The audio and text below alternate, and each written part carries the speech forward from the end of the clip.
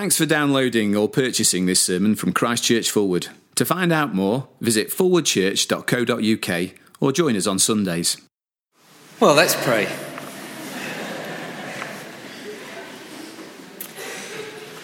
Father, in the last hymn we sang, "Speak to us, Lord," and then Ezra 2. And so we ask you to speak to us in what might appear to be quite obscure. Would you speak to us very plainly? In Jesus' name we pray. Amen. Amen. Well, I love reading Christian biographies. I find them inspiring. It's inspiring to read how the Lord has worked among his people in years gone by. It's inspiring to read of individuals who've given themselves wholeheartedly in the Lord's service and to see then how the Lord has used them. So I commend Christian biographies to you, but there's one nagging concern for me whenever I read a biography of a great leader of the past, and it is this: any biography is inevitably about one person. Obviously, you say. Now, there is no question in my mind that God uses individuals. History has shown what a difference one person can make in God's service. I love the words often attributed to D.L. Moody, the 19th century American evangelist. He said, "The world has yet to see what God can do with a man fully consecrated to him." And Moody apparently continued, "By God's help, I aim to be that man."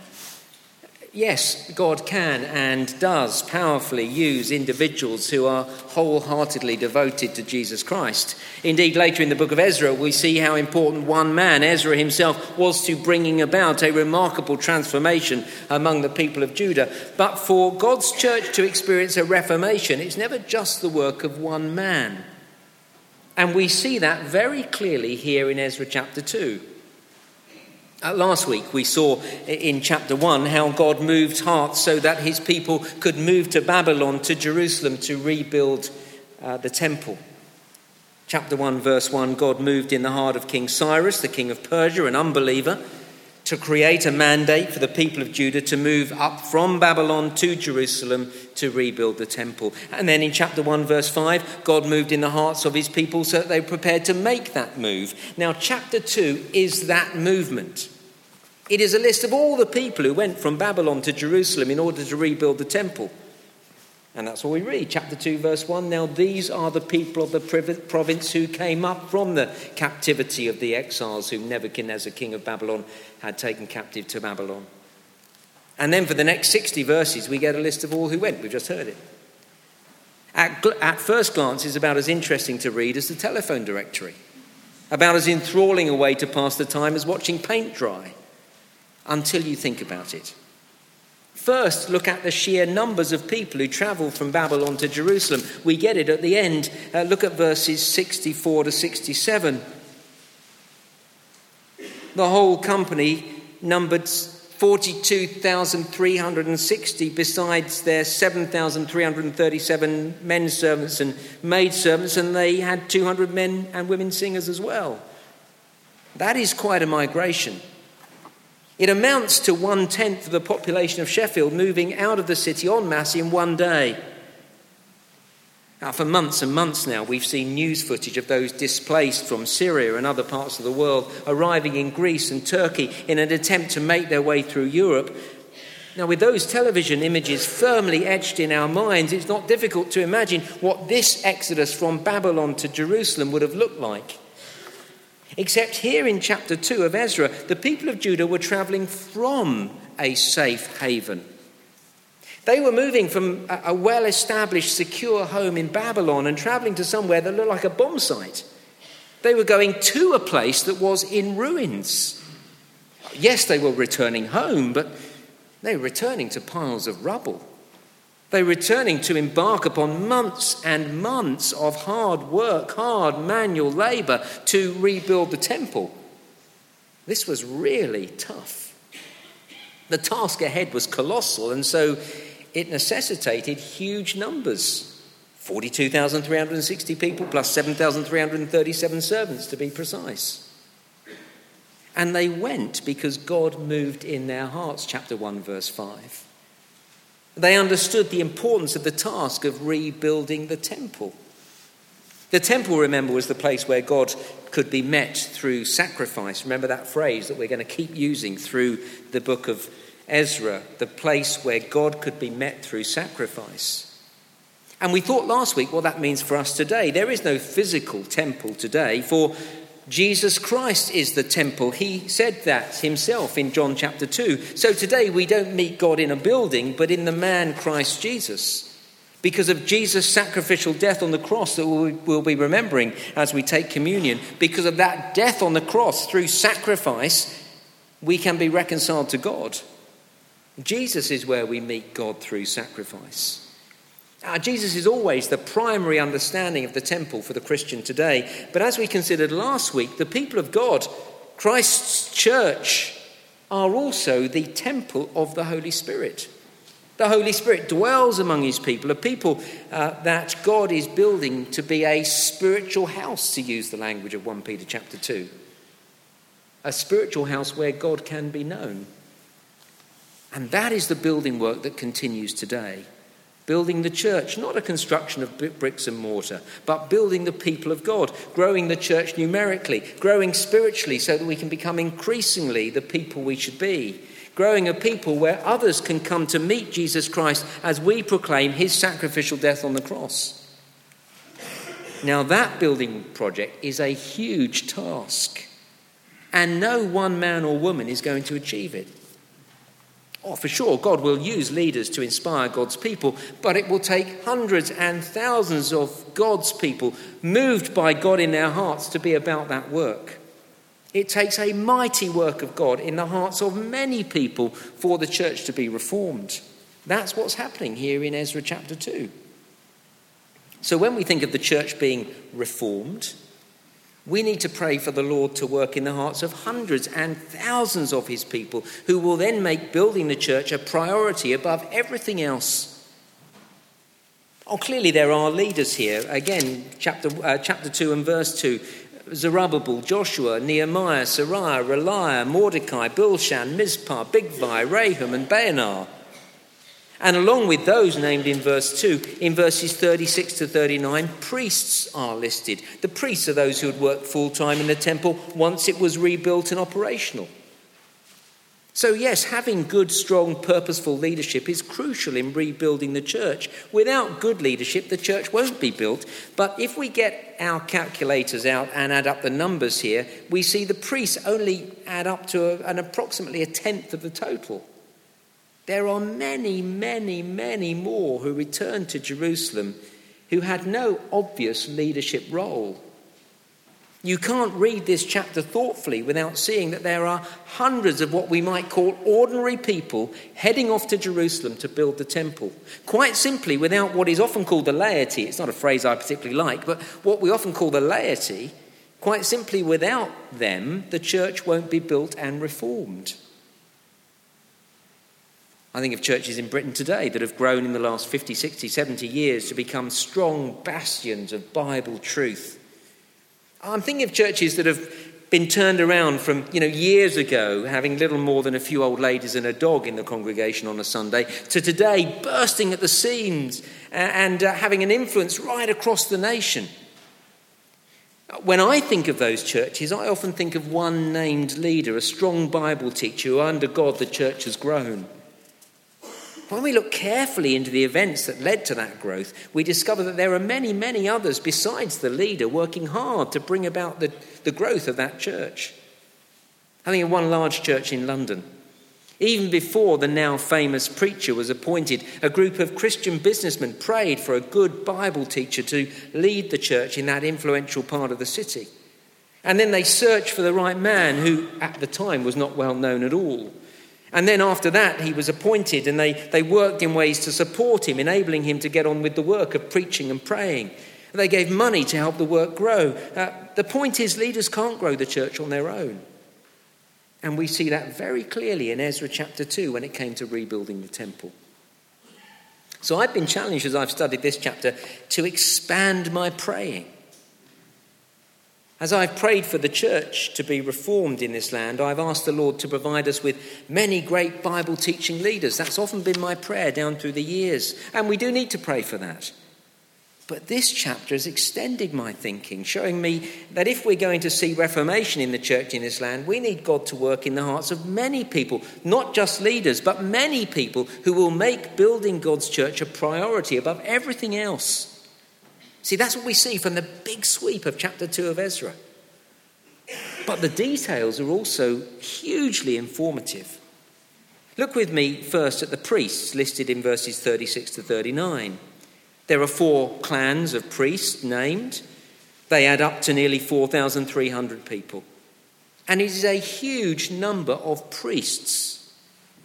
The excellent Bible teacher Dale Ralph Davis asked the question, why so many? And then he answers his own question. Bible teachers like to do that, ask a question that they've already got the answer to. And he answers the question like this: doubtless because they long to serve at the altar in a restored temple, which they could not do in exile. Their desire was to rebuild the altar and the temple, to restore the public worship of God so they could serve where they were meant to serve. Isn't that very helpful? And a gentle challenge to us to have the same desire to serve the Lord with the gifts and talents we've been given. Look at the lengths they went to, 4,300 of them, saying, we're going back to Jerusalem to build the temple so that we can use the gifts we've got. I think the Lord often gives us a longing to use our gifts in his service. And it is that longing that often drives us to go to extraordinary lengths, to make remarkable sacrifices and work incredibly hard to see the church built up. That's what we see in these priests. And then after the priests, there's the Levites, verse 40. Just 74 of them returned to Jerusalem, nowhere near the number of priests. The Levites probably assisted the priests. So let's do the math, as the Americans say. I prefer let's do the maths. I'm sure that's the right way to say it. But anyway, let's do the math. And it works out at a ratio of 1 Levite to every 58 priests. With so few of them, they knew there'd be tons of work for them to do. But these 74 were prepared to go and do the work. And I see that same servant-heartedness and even more as I look down the list at the temple servants and the servants of Solomon in verses 43 to 58. Verse 58 tells us there was 392 of them. Now, the temple servants assisted the Levites. We know that from Ezra chapter 8, verse 20. So, really what this is saying is they did the most menial tasks around the temple. So, you see, you've got the priests, and then you've got the priests being served by the Levites, and the Levites being served by the servants. I reckon it's the Levites and these servants who, in my book, are the great heroes here. We don't know their names, not like verse 2 where we've got some names, don't know their names, just the families they came from. Everything they did was out of public view, but there they were, prepared to do the most ordinary, menial task behind the scenes. They weren't after status or recognition. They weren't out to promote themselves or push themselves forward. They were just happy to serve. The church can't survive without people like that. The church certainly won't be reformed to be what it should be without people like that. Indeed, people like that model what everyone in the church should be like, including leaders. Because the leader of the church, the Lord Jesus, is a servant. We'll be reminded of that as we take communion today. The one who had all authority in heaven and on earth, the most powerful person in the universe, the Son of Man, as he called himself, did not come to be served, but to serve and to give his life as a ransom for many. It is through Jesus' sacrificial death on the cross that the church is born. And it is in following that example of sacrificial service that the church grows. Wonderfully, there are hundreds of people like that here at Christ Church Forward. I rejoice in you all, because the church will never see a reformation without that kind of servant-heartedness.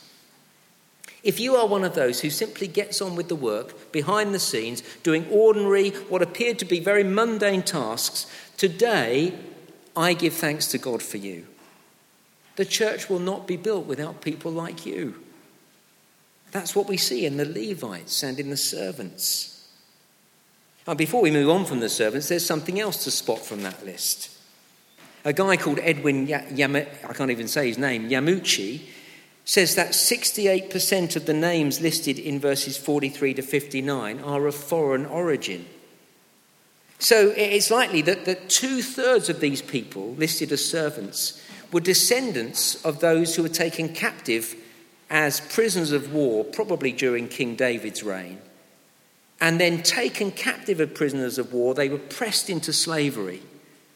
But now, here they are years later, listed among God's people. Here's the probable scenario. People from other countries, captured in war years, pressed into service around the temple. Then they heard about the one true God. In the temple, they were in the place where God could be met through sacrifice. And somewhere in the process, they embraced the truth for themselves. They became followers of the Lord. And now, of their own free will, they wanted to serve him. That is often the kind of thing that happens. Circumstances occur. Terrible circumstances. And we find ourselves plunged into a devastating situation. A sort of situation we'd have never chosen for ourselves. But it turns out to be the very thing that puts us into contact with Christians, or the very thing that makes us open to hearing the gospel. I think of one woman, we'll call her Debbie. In her own words, life had been easy for her. She had 2 beautiful girls. She lived in a substantial house in a very pleasant part of the country with no real financial worries. And then everything changed. She discovered her husband had been unfaithful. And if that wasn't devastating enough, within weeks she was diagnosed with significant health problems. It was a dreadful time for her. She'd have never chosen it. But it was precisely through those circumstances that she met Christians. She had no previous connection with Christianity, no Sunday school, nothing. But she met some Christians, and when one of them invited her to church, out of desperation, she accepted the invitation. And there she met people who cared for her, and in time she heard the gospel. And then months later she turned to the Lord, and he became everything to her. And now, years later, it's wonderful to watch her as her priority is to see God's church built, and others in her family as well. Now, among the list of servants here in verses 43 to 58, then, there'd have been wonderful stories like that. Many of these people with foreign names came from right outside God's family, probably brought in through war. Here were stories of real people who were far from God, being brought to him through the most tragic circumstances. And now, years later, whole families had turned to the Lord.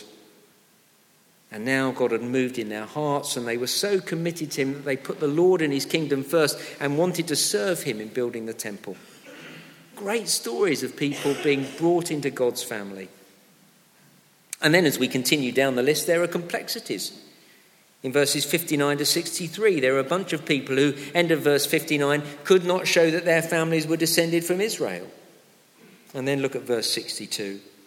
These searched for their family records, but they could not find them, and so were excluded from the priesthood as unclean.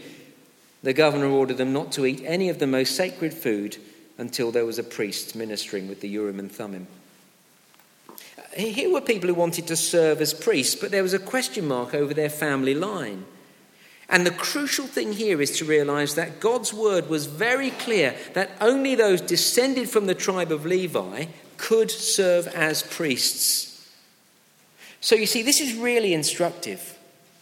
As God moved his people towards reformation, we see a serious commitment to obey God's word. And in this case, to follow God's way of sacrifice. What does that mean for us? Well, the Old Testament priesthood is always, in the first instance, fulfilled in the New Testament in Christ. He is the only one who can stand between God and people. He is the only one who can offer the one true sacrifice for sin. So here is a reminder for us that for reformation to occur in the church, the priestly sacrificial work of Christ must not be bypassed or substituted for anything else. Well, there we have it, verse 64. Over 42,000 people of Judah, more than 7,000 servants, 200 in the choir. Oh, that is important. That points us back to verse 41 and the singers, because in reforming his people, God wants a people who praise him. But here in verses 64 to 67, we have thousands of people, not to mention the horses and mules and camels and donkeys, all travelling from Babylon to Jerusalem. And then verse 68, when they arrived at the house of the Lord in Jerusalem, some of the heads of the families gave free will offerings towards the rebuilding of the house of God on its site. According to their ability, they gave to the treasury for this work 61,000 drachmas of gold, 5,000 minas of silver, and 100 priestly garments. What a remarkable financial response. The gold they gave weighed 1,133 pounds. At today's rate, that's worth a staggering 15 million pounds. That doesn't even include the silver, which I reckon was worth even more than that. Here they were, putting their money where their mouth was, putting their hands in their pockets and showing just how committed they were to rebuilding the temple. As we draw to a close, two expressions that I love here. The first comes in verse 68. They gave free will offerings. They didn't give out of duty.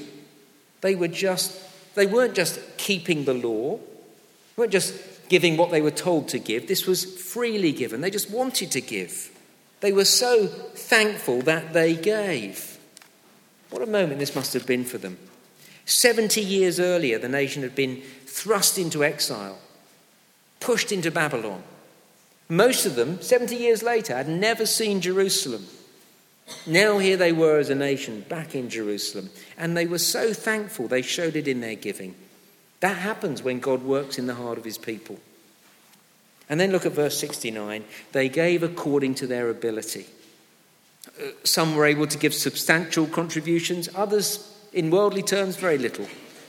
But as they all gave what they could, it all added up to a staggering amount of money. I'll take this whole chapter then together, and you are left in no doubt that these people made the building of God's temple their priority. They were prepared to move from comfortable Babylon to return to what looked like a bomb site. They were prepared for months of hard work. They were prepared to serve using the gifts and abilities that God had given.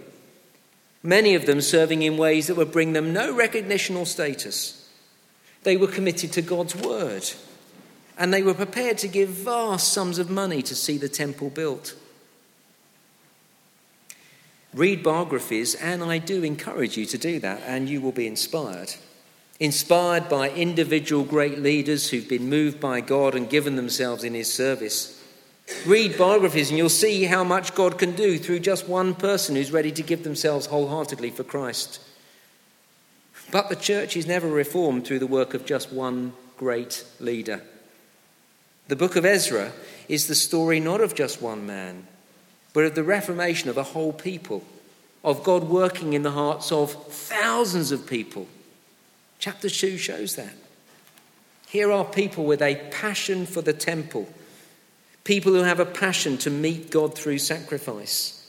Many won't ever be in leadership. Most aren't named. Many, if of them, don't care if they're recognised. They just want to serve. Many are ready to serve by doing the most menial tasks. Some have amazing stories of how God brought them to know him. In a sentence, here are the stories of ordinary people living ordinary lives, doing what appeared to be the most ordinary things, but who together achieved the most extraordinary results. Let's pray together.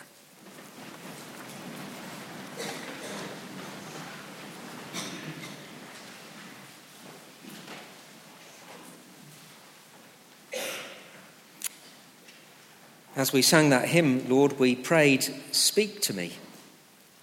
And then Ezra chapter 2. And we thank you that in this remarkable list of numbers and names, you speak to us. We thank you for this astonishing movement of your people. We thank you that so many responded. And as we think of the need in this land for the church to be reformed, we would pray not just for you to cast out some leaders into your harvest field, but that you would cast out many people, hundreds, thousands, who would make rebuilding the church their priority. We ask to begin with us, and that you'd help us, whatever the gifts you've given us, to use them in your service, wholeheartedly giving ourselves, our time, our talents, yes, our money, that we may see the same sort of thing happening in Sheffield, and dare we even pray in Britain today, a great reformation, and may it all be to your praise and glory. Amen.